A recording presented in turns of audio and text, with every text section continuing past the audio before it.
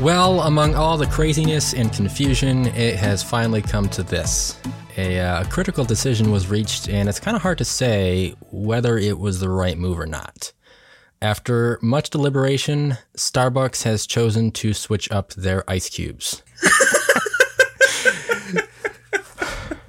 Did you actually want to hear a little more on this, or should we just jump right into the typical news? Yo, go ahead. I really want to hear this icebreaker of yours. Yeah, no, well, believe me, when I first saw the headline, it kind of set me back a little bit myself. So, so the new ice cubes will be more of a nugget size, which are smaller than the previous cubes. And this move evidently is mostly due to the fact that the new ice machines use far less water, which is in conjunction with Starbucks' goal to cut their yearly water usage down by half before the year 2030. Okay, gotcha. So, yeah, now, I mean, as is a common stance for virtually anything out there, we Americans have the, I guess you could say, a blessed gift to make a controversy out of even the littlest things. Even though most are fine with the decision, others are concerned that their drinks may become too watered down, seeing that smaller ice cubes theoretically melt faster than larger ice cubes. However, Starbucks has assuredly stated that the new cubes do not actually melt any faster, and quite a few customers even responded by saying the new cubes are actually a little more flakier or, more chewy than the prior. So there you have it. If that doesn't rock your world, I don't know what else will. Oh, I'm dying. Well, I guess you can make a mountain out of a molehill.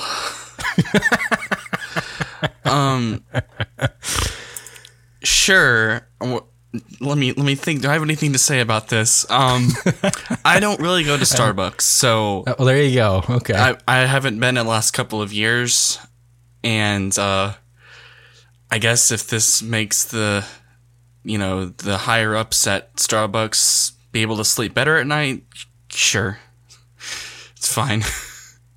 All right. Well, hey, I wasn't really expecting a huge response out of that anyway, but I just had to, I saw that headline and I was like, this has got to be one of the most hilarious topics I've ever seen. So yeah, there you go. It really was, for sure. It made the front lines for sure. Yeah. But some quick points of interest before we dive into this week's legitimate lineup. First, we have OpenAI has launched the ChatGPT app for iOS. So I've actually tested this out, and it works fairly well. I have the free account, so there are some limitations to that. Yeah. I believe the paid account has more, current data and such. But it's pretty amazing what you can request from it. And that is available for download for those who want to check it out on the App Store. Yeah, I actually saw it. That's pretty good to see. Now that's only on the App Store. Or is that also on the Play Store? I didn't get a chance to check OpenAI's website, and I did look at the Google Play Store, and I didn't see it on there. Okay. So it's just on the App Store now. That's okay. That's pretty good though. Yep. And actually, one quick thing to mention as well is on the day that we're releasing this episode, HBO is now changing their top tier HBO Max to just Max. We had mentioned this in a previous episode, but the time that's right. has finally arrived. So just so you guys are aware of that. Yep. Doing a lot of combinations and consolidating there. So and then we have WWDC take place on Monday, June 5th. It's about a couple weeks away, where we expect Apple to announce some form of their reality headset, along with the 15-inch MacBook Air and the next-gen upgrades for their cornucopia of software platforms, from watchOS all the way up to macOS. That's one way to put it. Well, there's a lot. Yeah, there's just so much out devices. there that they have. Yeah, exactly. So, yep. And then not really an announcement technically, but considering this is Ross Young, it may as well be. But he's hearing whisperings that the iPhone 16 will have a slight increase as far as a screen size. So 6.3 and 6.9 are expected to be the new displays for next year's Apple handsets. Which is just slightly bigger. I think the biggest size they've got right now I think the Pro Max is 6.7. 6.7, okay. Yes, that is it. It was supposed to be 6.2 and 6.8, but he did say somewhere else in context that you may as well consider it to be 6.3 and 6.9. So, yep. Okay. Well, that's good, though. I mean, for people that want a little bit bigger of a phone. Well, I mean, I guess you can always go so big, then it's just an iPad at that point. But and then it's exactly, some people will probably see that if as a they're good thing. shrinking down the bezels, I guess I get that. Yeah. But I'm not exactly the biggest fan of bigger phones at this point in time. Yeah, but I guess it just depends on the person. Exactly. Yep. Now on to our main news for today. We have mentioned things in the past regarding Wear OS 4, and as it turns out, this next update could have potential use of Material U. For those who don't know, Material U is a framework that allows users to theme a color throughout their UI experience on Android 12 and above. Up to this point, however, Watch users have never been able to get this feature, and while I am new to Android, I would completely welcome this. Yeah, for sure. As an added bit of customization to Wear OS. Its color personalization would make for a great addition with what Android has to offer with personalizing how your UI looks. So, yeah, I saw some of the images they were showcasing on the link, and it looks really smooth, and obviously with the thousands of colors that you can basically choose, it's really nice. Yeah. Now, is that supposed to also follow the system settings where, like, if you change the wallpaper, it'll actually adjust the color automatically on your watch? I believe so. Okay, yeah, because that's what it, like, obviously that's what it does, on the current version of Android. So I assume they would kind of carry that over into the wearable platform too. Yeah, that's what I'm thinking. Yeah, so that's cool. Yeah, I'm excited to actually see that coming to Wear OS. I felt like Material U has been a really good addition to their platform. So sticking along with Google, actually, in an effort to better help with security, which spans from reduction in spam emails, phishing scams, identity theft, malicious content transmissions, among other vulnerabilities, Google has announced that they have plans to delete any and all accounts that no longer have any activity, which includes accounts that have not been logged into within the past 2 years. Yeah. I actually... Oh, sorry, do you want me to... Yeah, it's funny that you mentioned I saw that news, and actually before that news came out, I got a notification about one of my emails, and it said it was going to delete it, and I was like, whoa, wait, what? Because I had thought I'd been using this email for a while, but apparently I hadn't signed into it for 2 years. And then come to find out, this whole thing with Google making this policy now, it's like, okay. And I still haven't signed back into it. I need to do that soon here. But yeah, I did hear about that. That's pretty crazy, honestly. Yeah, that is pretty interesting. Google says that it will give full warning, as you're saying, within their capabilities to alert corresponding users that their accounts are in danger of being permanently deleted. And users can additionally maintain activity by doing various actions such as reading or sending email, using Google Drive, Google Search, downloading an app from the Play Store, among other things. And Google also notes that any account that has a current subscription to a Google service, digital publication, or an in-app service, that is also deemed to be an active account and will not run the risk of permanent deletion. So, and this is kind of where the surprising part came along with what you're saying, but I guess they're actually starting to roll some of the notifications out. Even though the announcement was made last week, this will actually not go into effect until later this year in December. So they did take specific aims that accounts that were created for one-time access and have not been used since are pretty much the first to go on the list. However, no accounts associated with businesses, school accounts, or if your YouTube actually has videos uploaded to the account will not be on the termination list. So you guys are good there. Yep. Yeah, that's pretty good for Google. I mean, you're giving a warning. So honestly, I say it's pretty fair. I think it's if good you're not for accessing your account, there's no point keeping it around. I mean, for real. It's true. Yeah. But I think that's good for Google because that clears up a lot of their data. And I think that's probably one of the main reasons that they did that. Yep. So, yeah, honestly, that's a good move for them for sure. So, yeah, I definitely agree. Yep. Yeah. On our next topic here, WhatsApp now has announced the option to edit messages.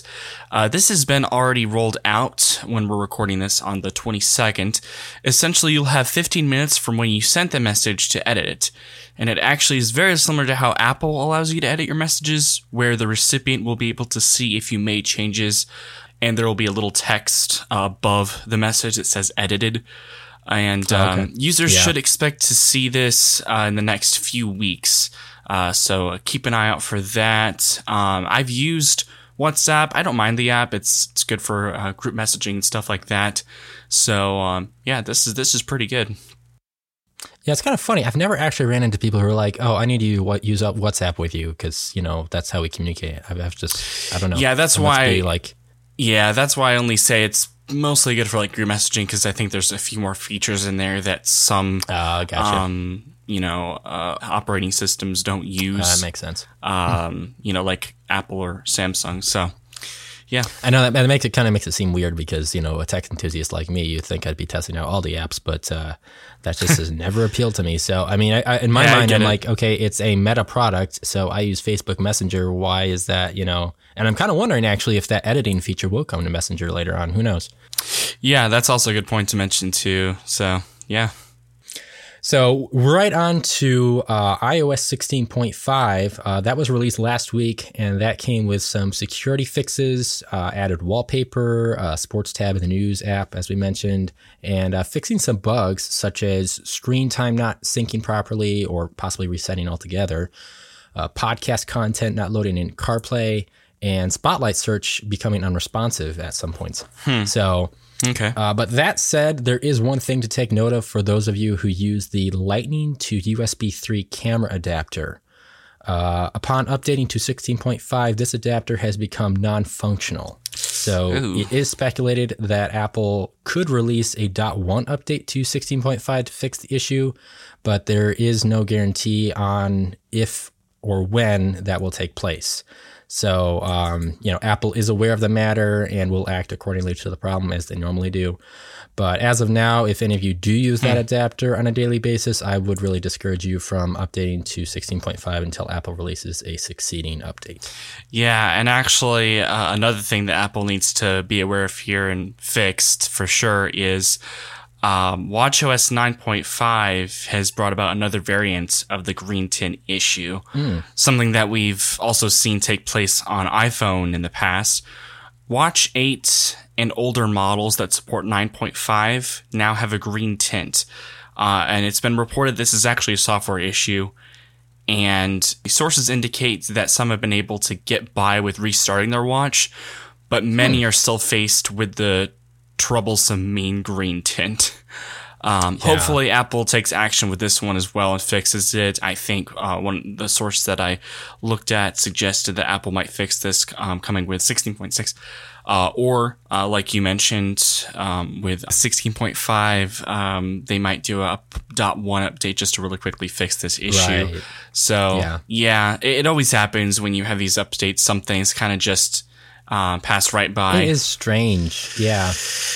So, but yeah, it always makes you wonder, like, what's the underlying issue? So, aside from just the software, because I'm sure it's probably in conjunction with hardware once the software is installed. But yeah. So, and actually, on a side note, something that didn't necessarily release with 16.5 or WatchOS 9.5. But it is worth noting, Georgia has now joined Arizona, Colorado, and Maryland for states that support digital ID on compatible iPhones. Cool.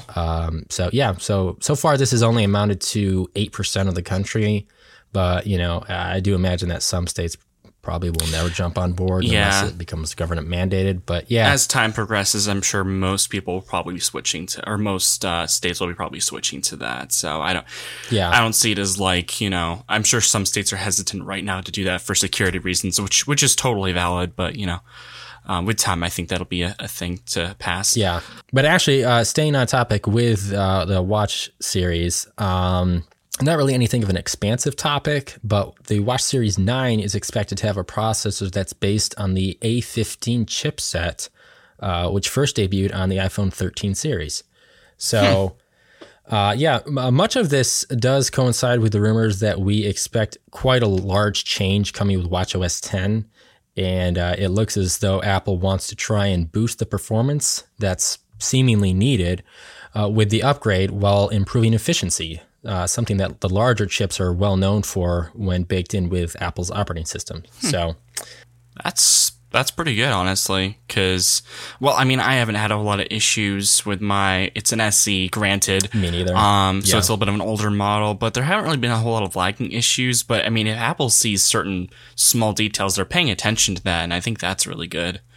So yeah, I mean, especially with all that, implementation of what we expect with the widgets and whatnot, and who knows what else they're going to add. I can definitely see that, wearing down on the S chips that they have on current watch models. So, but nothing else is really noted on the matter. So far, we still expect the exterior hardware and finishes to remain the same as the Series 8. But outside of that, it seems like some much awaited changes are coming to the wearable series, both in UX and performance. So I expect nothing less from that. We'll have to see how that looks. Yeah. YouTube has finally opened the community tab to all creators. Before, this tab was only available to people like me who have had over 500 subscribers.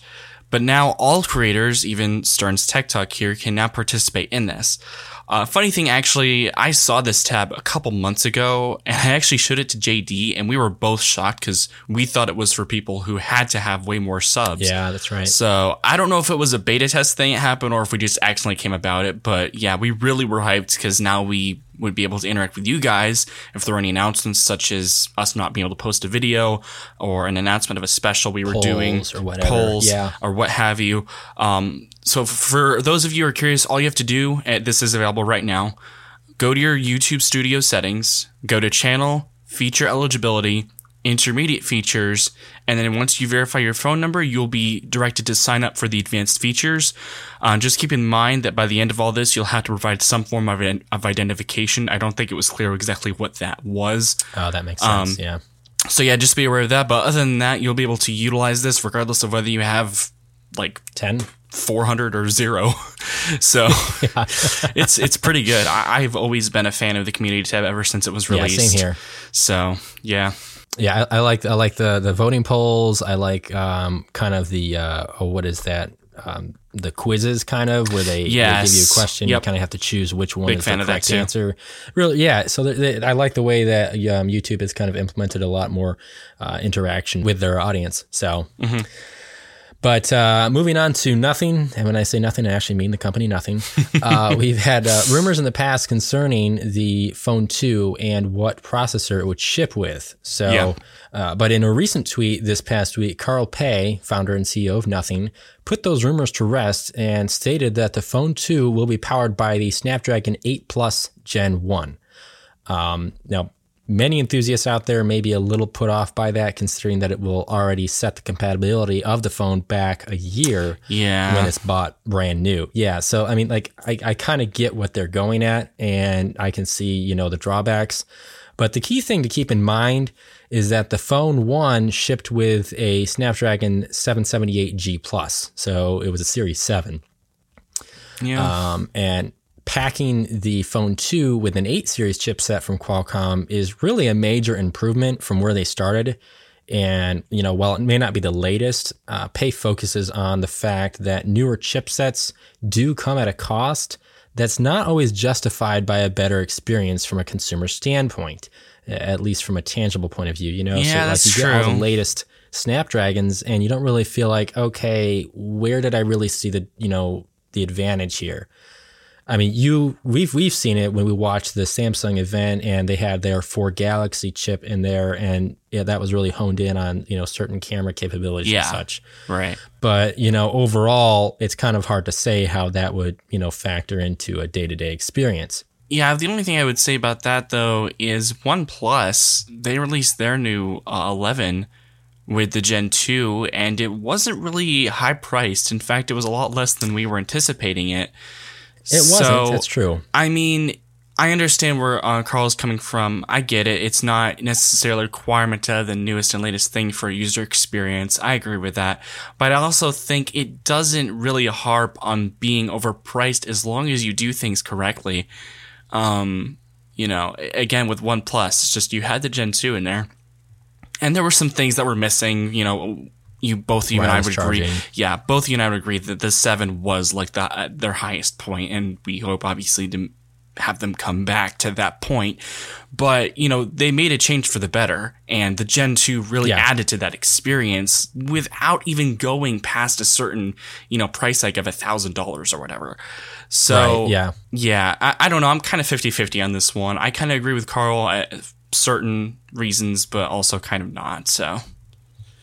Yeah, I mean, it'll really depend on what we see as far as the pricing that Nothing comes out with. Yes, that is true. But, I mean, he even noted that with tests on something as basic as opening up an app, results were actually 80% faster than the 7 series chip found in the Phone 1. Okay. So, I mean, even then, you can definitely tell that they're trying to, push for those boundaries without really having to scream a hard price for consumers. So, I mean, all in all, I really feel like it seems with improved battery life, performance, camera capabilities, wireless connections, etc. I feel like the Plus Gen 1 should give Nothing the ability to offer a premium product at a more desirable price point. So yeah, that is a good point too. Yeah, I'm excited to actually see. I mean, like this is going to be more of a general phone that people can get their hands on versus the first generation. So and there were a lot of issues that kind of resulted from Nothing 1, and people were kind of put off by it. So yeah, I'm really hoping that this second one really brings out what Carl has his vision with that. So. Yeah, and he really is the one reason why I have so much faith in the companies that he started, OnePlus, and now he's got Nothing. So I really have, confidence in where he's going and what he's going to do with it. So yeah, for sure. You know how we had mentioned last week how Google is always improving on their AI capabilities for their devices? Yeah, that's right. Well, it's possible that Google will be rolling out with an AI ability for their Pixel Buds Pro called ClearCall. With the use of machine learning, your buds will be able to cancel out background noises extremely well. Moreover, sources have indicated that Google will also be widening their speech quality from 16,000 hertz to 32,000. Basically, that means that you'd be able to hear someone on a call a lot more clearly and a lot more naturally. Wow. And according to 9to5 Google, this update will be released in the next few months. However, it seems unclear as to whether both of these updates will be together or separate. I think this will be an amazing thing for headphone users and will definitely give Samsung and Apple a run for their money, especially when it comes to AI. Like we've said, Google is really great when it comes to AI. But, I mean, you never know. Those other companies are probably in the background right now working with AI as we speak. So it's just, they're always kind of fighting each other, you know, phone versus phone, watch versus watch, flip versus flip, all that type of stuff. Exactly. So we'll have to see what how the other ones respond to that. But as of right now, this seems like a very good, plausible thing for Google moving forward. So. Yeah, I definitely agree with you. I think that, with all the competition out there between, like you said, Samsung, Google, Apple, I even feel like Sony has a really good handle on, audio and noise cancellation. Although I don't feel like I can't really say how well they integrate that in their own ecosystem with their Sony Xperia phones. But yeah, sure. Still, I feel like they do have a really good basis on technology when it comes to that type of audio.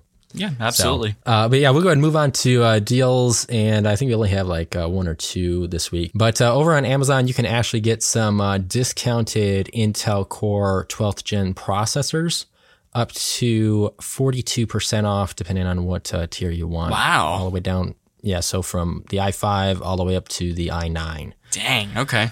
That's actually pretty good. Yeah, that'll include the 12900K and the 12900KS. Which is a hexa-core processor. So yeah, I think the biggest discount obviously would have to be on the lowest end, which is the i5. That comes down from 343 down to 200. So that seems like a decent deal there. But very much so. We got an Apple deal here, and this is the Mac Mini with the M2 chip, the 8-core CPU, 10-core GPU, 8 gigabytes of unified memory, and 256 gigabytes of storage. $100 off right now on Amazon, and it looks like there are only 7 left in stock for that variety, so you might want to go ahead and quickly get over there and snag that deal while it's there. So 8 over 256, that's the base model, is that right? Yeah. So yeah, that's going from $599 to $499. It's a $100 deal right there.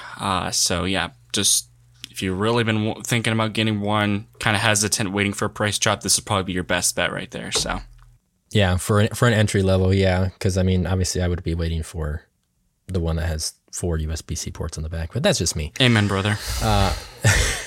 To each their own. Yeah. But actually sticking right along with Apple, something that many content creators have been waiting for would be to have access to more options of audio and video editing software on mobile platforms. Mm-hmm. Well, Apple has now joined in on that competition with launching Logic Pro and Final Cut Pro for the iPad. Finally.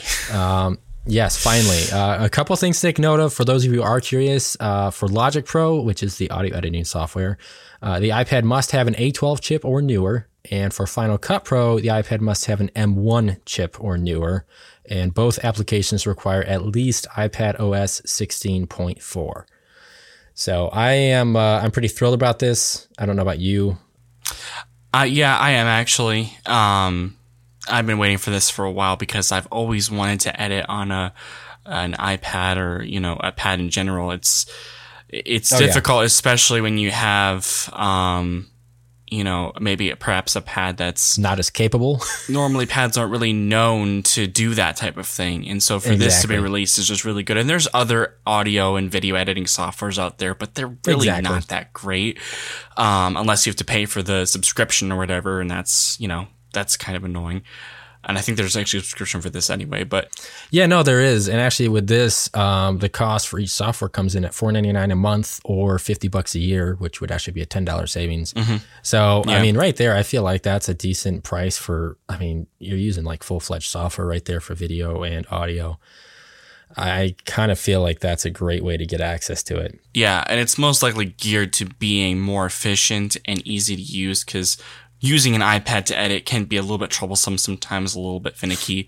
But I would say expecting Apple to have taken the precautions to make sure that it's user friendly. So yeah, to be able to use something like that on a touch interface, I feel like is really going to be, I can't really say if it's going to be groundbreaking, but I think a lot of people will welcome that, especially if, you have like an Apple Pencil that has like precision and you can kind of go right in there and do what you need to do. Yes, I was going to say that. Yeah. The other edition of that as well will just make it a whole lot cleaner too. So. Exactly. Yeah. And currently Apple is offering a free 1-month trial software. So I'm actually looking forward to testing it out myself and seeing how that works on my iPad, depending on the size of the application. So. Yeah, absolutely. Really excited to see how that works. Yep. We've not really mentioned this company a whole lot, but it's worth noting that Motorola's Razr 40 Ultra has had its US name leaked. It's not a shock to some, but it will be labeled as the Razr 40 Plus. Now, regarding the outer screen, sources say that it will support a QWERTY keyboard and a full utilization of apps. This is a pretty big thing for foldables, considering that every other foldable out there right now can only do so much, such as widgets, making calls, and telling the time. The usual stuff. Yeah. With the Razr Plus, however, you'll be able to do essentially the same things that you can do if the phone were open. There's even some footage from a reliable source, Evan Blass, showing some of the actual leaked video showcasing the capabilities of the outer display. As per usual, we will leave the links down in the description so you guys can go check out the video, check out the quick video. It's really amazing in my opinion, and I looked through that and I was like, wow, finally a foldable that you can actually use as a phone on the exterior display. It's something that I've always harped on most, and obviously for newer ones, I'll give them some slack, but even Samsung is just like, you hardly have anything there. And even with Oppo having a larger display than Samsung, still only having widgets. And for Motorola, of all companies, to come out and do that is just, it's a really good thing. And I think this is going to be a good turning point for them. Yeah, I mean, they actually did do quite a bit of trailblazing with their previous Razr models and giving a lot of usability to that cover screen. So I would expect nothing less to see them continue to improve that. So, and again, Oppo is just more of a letdown. I kind of felt like they missed a huge opportunity because they were, I would say, probably the second company out there to, bring along a bigger cover screen display and kind of just throw some crappy software on the front. Yeah, they had their perks as well, and I almost thought they were going to be the underdog of the foldable ecosystem. But yeah, I have to agree with you. Unfortunately, they just didn't make the cut in regards to that. So, but yeah, we'll keep you updated with any news related to this Motorola device. But yeah. Do they have a price on that at all, or any rumors on that when that's supposed to come out? Yeah, they state that it should be released to June 1st at $1,000. So well, that's not bad. That's right in the Samsung lane right there. So yeah, I feel like that's one that I would definitely try to see if we can get our hands on, because as we mentioned before, we're more big fans of flippables and foldables, but more so flippables for me. But yeah, yes, exactly. So. But BitDance is running out of time, which is quite apropos considering their app has raised all sorts of controversy. But the first state to speak up towards the ban on TikTok is Montana. Okay. As they have instated a law that the state will no longer permit the usage of the app statewide, to the point where if anyone is in violation of this, then BitDance will be fined $10,000. Wow. And that fine is put into action for each violation. So, jeez. And it's also stated that all platforms that offer the application on their library, i.e. Google's Play Store or Apple's App Store, then those companies will also be fined as well in the state of Montana. I mean, personally, I actually find this to be a bit controversial, only because on one hand, you kind of have people telling you what you can and cannot have on your device. And I mean, obviously there is content that no person should have access to, but in some way it kind of seems a bit totalitarian, and it makes you wonder what else this could transition to with other apps and such. So, I mean, obviously in this case, it's security and national privacy that's the main concern, but... True. Yeah, I kind of have my own thoughts in regards to TikTok in general. I do agree with you. It has been noted that, TikTok is a Chinese sort of spy software and stuff like that, and I'm inclined to believe that for, various reasons and evidence put up towards that.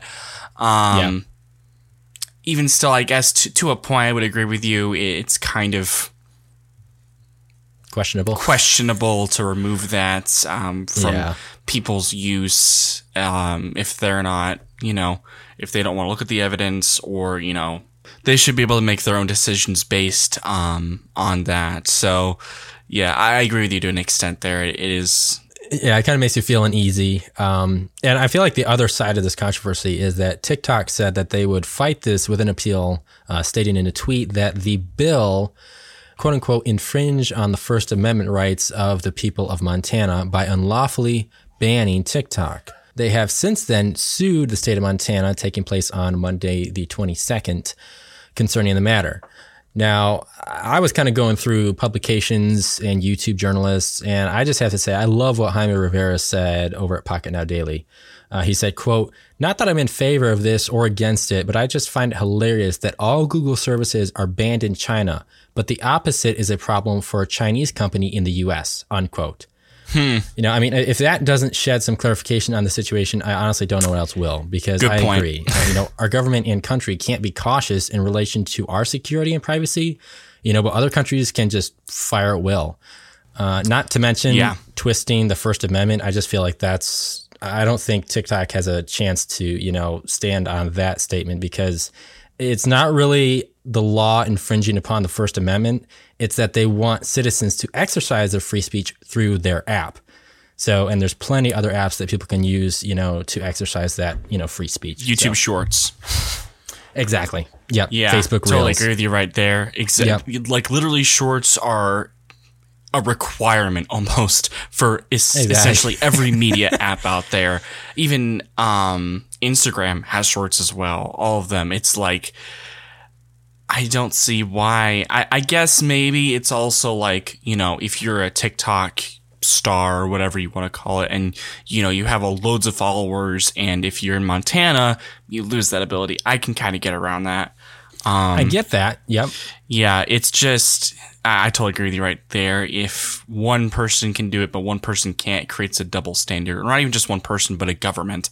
It's a whole different ballgame when you're talking about free speech right there. So, And I mean, it's not even like we haven't had this come across with Huawei. I mean, they're banned. So it's just there's certain, we do have some limitations and some laws that go into effect that kind of, you got to play by the rules. So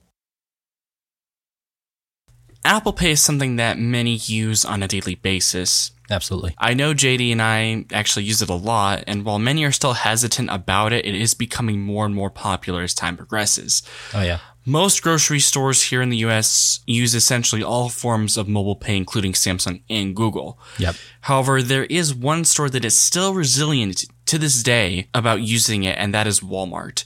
Ever since 2016, they've used QR code technology for users to pay. One of the possible reasons why they don't want to switch really has to do with very tiny percentage that Apple makes when a purchase is made. They are thought to make about 0.15% of every purchase made using it, and that could also be why it has made them want to employ it less. Walmart has also had thought at the time more and more people would be using their form of payment and that mobile payments would actually never succeed them. Yeah. As we see now from most grocery stores, that could not be further from the truth. Kroger has finally taken the knee to Apple Pay, and this has stirred up the public questioning why Walmart has still not been using any form of mobile payment. From personal experience, it's quite a bit quicker using Apple Pay than having to scan a code, process the payment through my card, and then wait for it to complete the purchase. Yeah. It's not a major deal, but when we're talking about basically every major grocery store using Apple Pay and other forms of mobile pay, it is kind of annoying when you walk up to the register, you grab your phone, and then you're like, oh, right, QR code. Yeah. And I feel like you'd agree with me on this, JD, although I won't speak for you, but that's just mildly irritating for me that they're still stubborn on this matter. Yeah, I mean, for one of the biggest companies in the United States, I just feel like that's a real negative aspect to the whole shopping experience. And yeah, I mean, yeah, for sure. I'm not going to lie. I use Walmart Pay all the time. Yeah. And really the only reason why I do that is because I love tracking my receipts. So it's just easier not to have it in paper form. Yeah. And so there is that advantage. But as far as Apple Pay, you're right. I mean, there are so many. I just went to Taco Bell. Crazy. And I mean, all I had to do was just take out my phone, tap it, ding, I'm done, and they hand me my food. So with the QR code, yeah, you have to scan it. You also have to select which card you want. Yes. After that. And so it's like it just slows down the process, and I'm just like, oh my goodness, this is almost archaic in some ways. Yeah, and actually to your point of being able to save your receipts, Walmart now gives you an option to actually save your receipts through your mobile app through text. So even then, it's like you can still save it there if you're really wanting to save it in your phone. It's just, I really hope that Walmart sees this, the move that Kroger's made, and is like, okay, I guess we're gonna do it now. But yeah, I feel like that's something. As hopeful as I am that they would do that, there's also some strong doubt that says they won't. I mean, just look at, this is kind of a different aspect, but just look at Chevy with Apple CarPlay. There's someone that's going backwards and removing CarPlay. So yeah, that's true. It just goes to show you that certain companies will probably never, jump on board or even just, retract and go in an opposite direction. So yeah, that's probably one of the biggest things that I would say is a drawback for Walmart is just, the simplicity of being able to pay that way. Obviously, there are always going to be those people from various generations that no matter what kind of technology comes along, they will kind of always be hesitant towards mobile pay. And there's nothing wrong with that. I am a firm believer in cash, but I do like the simplicity that, mobile pay offers. So yeah, 100% agree with you right there. But yeah, so, and we actually, going back, we did mention about WWDC. Well, Google I/O 2023 is now over. And now we know what that means, which is more leaks and rumors about fall products and features. So this one I actually think you might find a bit interesting, though. A leaked video, which has since been removed, reveals what looks to be a Google-produced demo that showcases the use of a temperature sensor that's built into the device which would not only allow you to determine the temperature of things around you, but according to the demo, its primary design is to be used as a touchless thermometer. Pretty much like the ones you can buy at your local drugstore or online with Amazon or, like we were just said, and Walmart. That is actually wild. I think I actually saw some news regarding that, or maybe it was something else. I can't remember, but when I first saw that piece of news, I was like, wow, that's pretty incredible. I actually remember, this is a small story here, I remember, and maybe you've done this too, back when I first had my first iOS device, I downloaded an app that lets you see the temperature of your own body, and I thought it was, it's probably true. I'm going to see my temperature of, how I'm feeling right now or whatever, but it's totally a scam, obviously. It wasn't even real, but, seeing how far we come with technology, that is pretty mind-boggling, honestly. I'm really all here for it. So. Yeah, I mean, my wife was kind of a little skeptical on it because, she's kind of looking through the information and, what these rumors entail. And, she's like, well, what about the data privacy? Because, that's going to be stored on Google's cloud and stuff like that. And I know it's just temperatures. And I'm like, yeah, I can definitely understand the controversy. But, even she, agreed from my point of view that I'm like, there are some practical benefits. Like if you're on the road or if you're on vacation or something like that and you didn't bring your thermometer with you and one of your kids is sick, you don't have to run out to, Walmart or whatever to get a thermometer. You can kind of also just at least get an idea.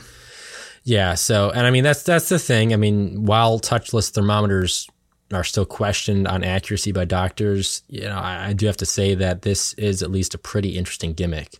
And I'm sure that with some refinement, it could even prove to be quite helpful in the long run. So, yeah, like we said at the beginning of this episode, there's always some controversy no matter what the topic is. Yes, so as small as ice cubes all the way up to TikTok. So, perfect. But with that, we will go ahead and close out this week's episode. We really do appreciate you guys checking back in with us. And we certainly hope you were enlightened by some of these topics and news that's come about this past week. But we will be back next week with more tech news and rumors. This is JD and Riley signing off. Peace out.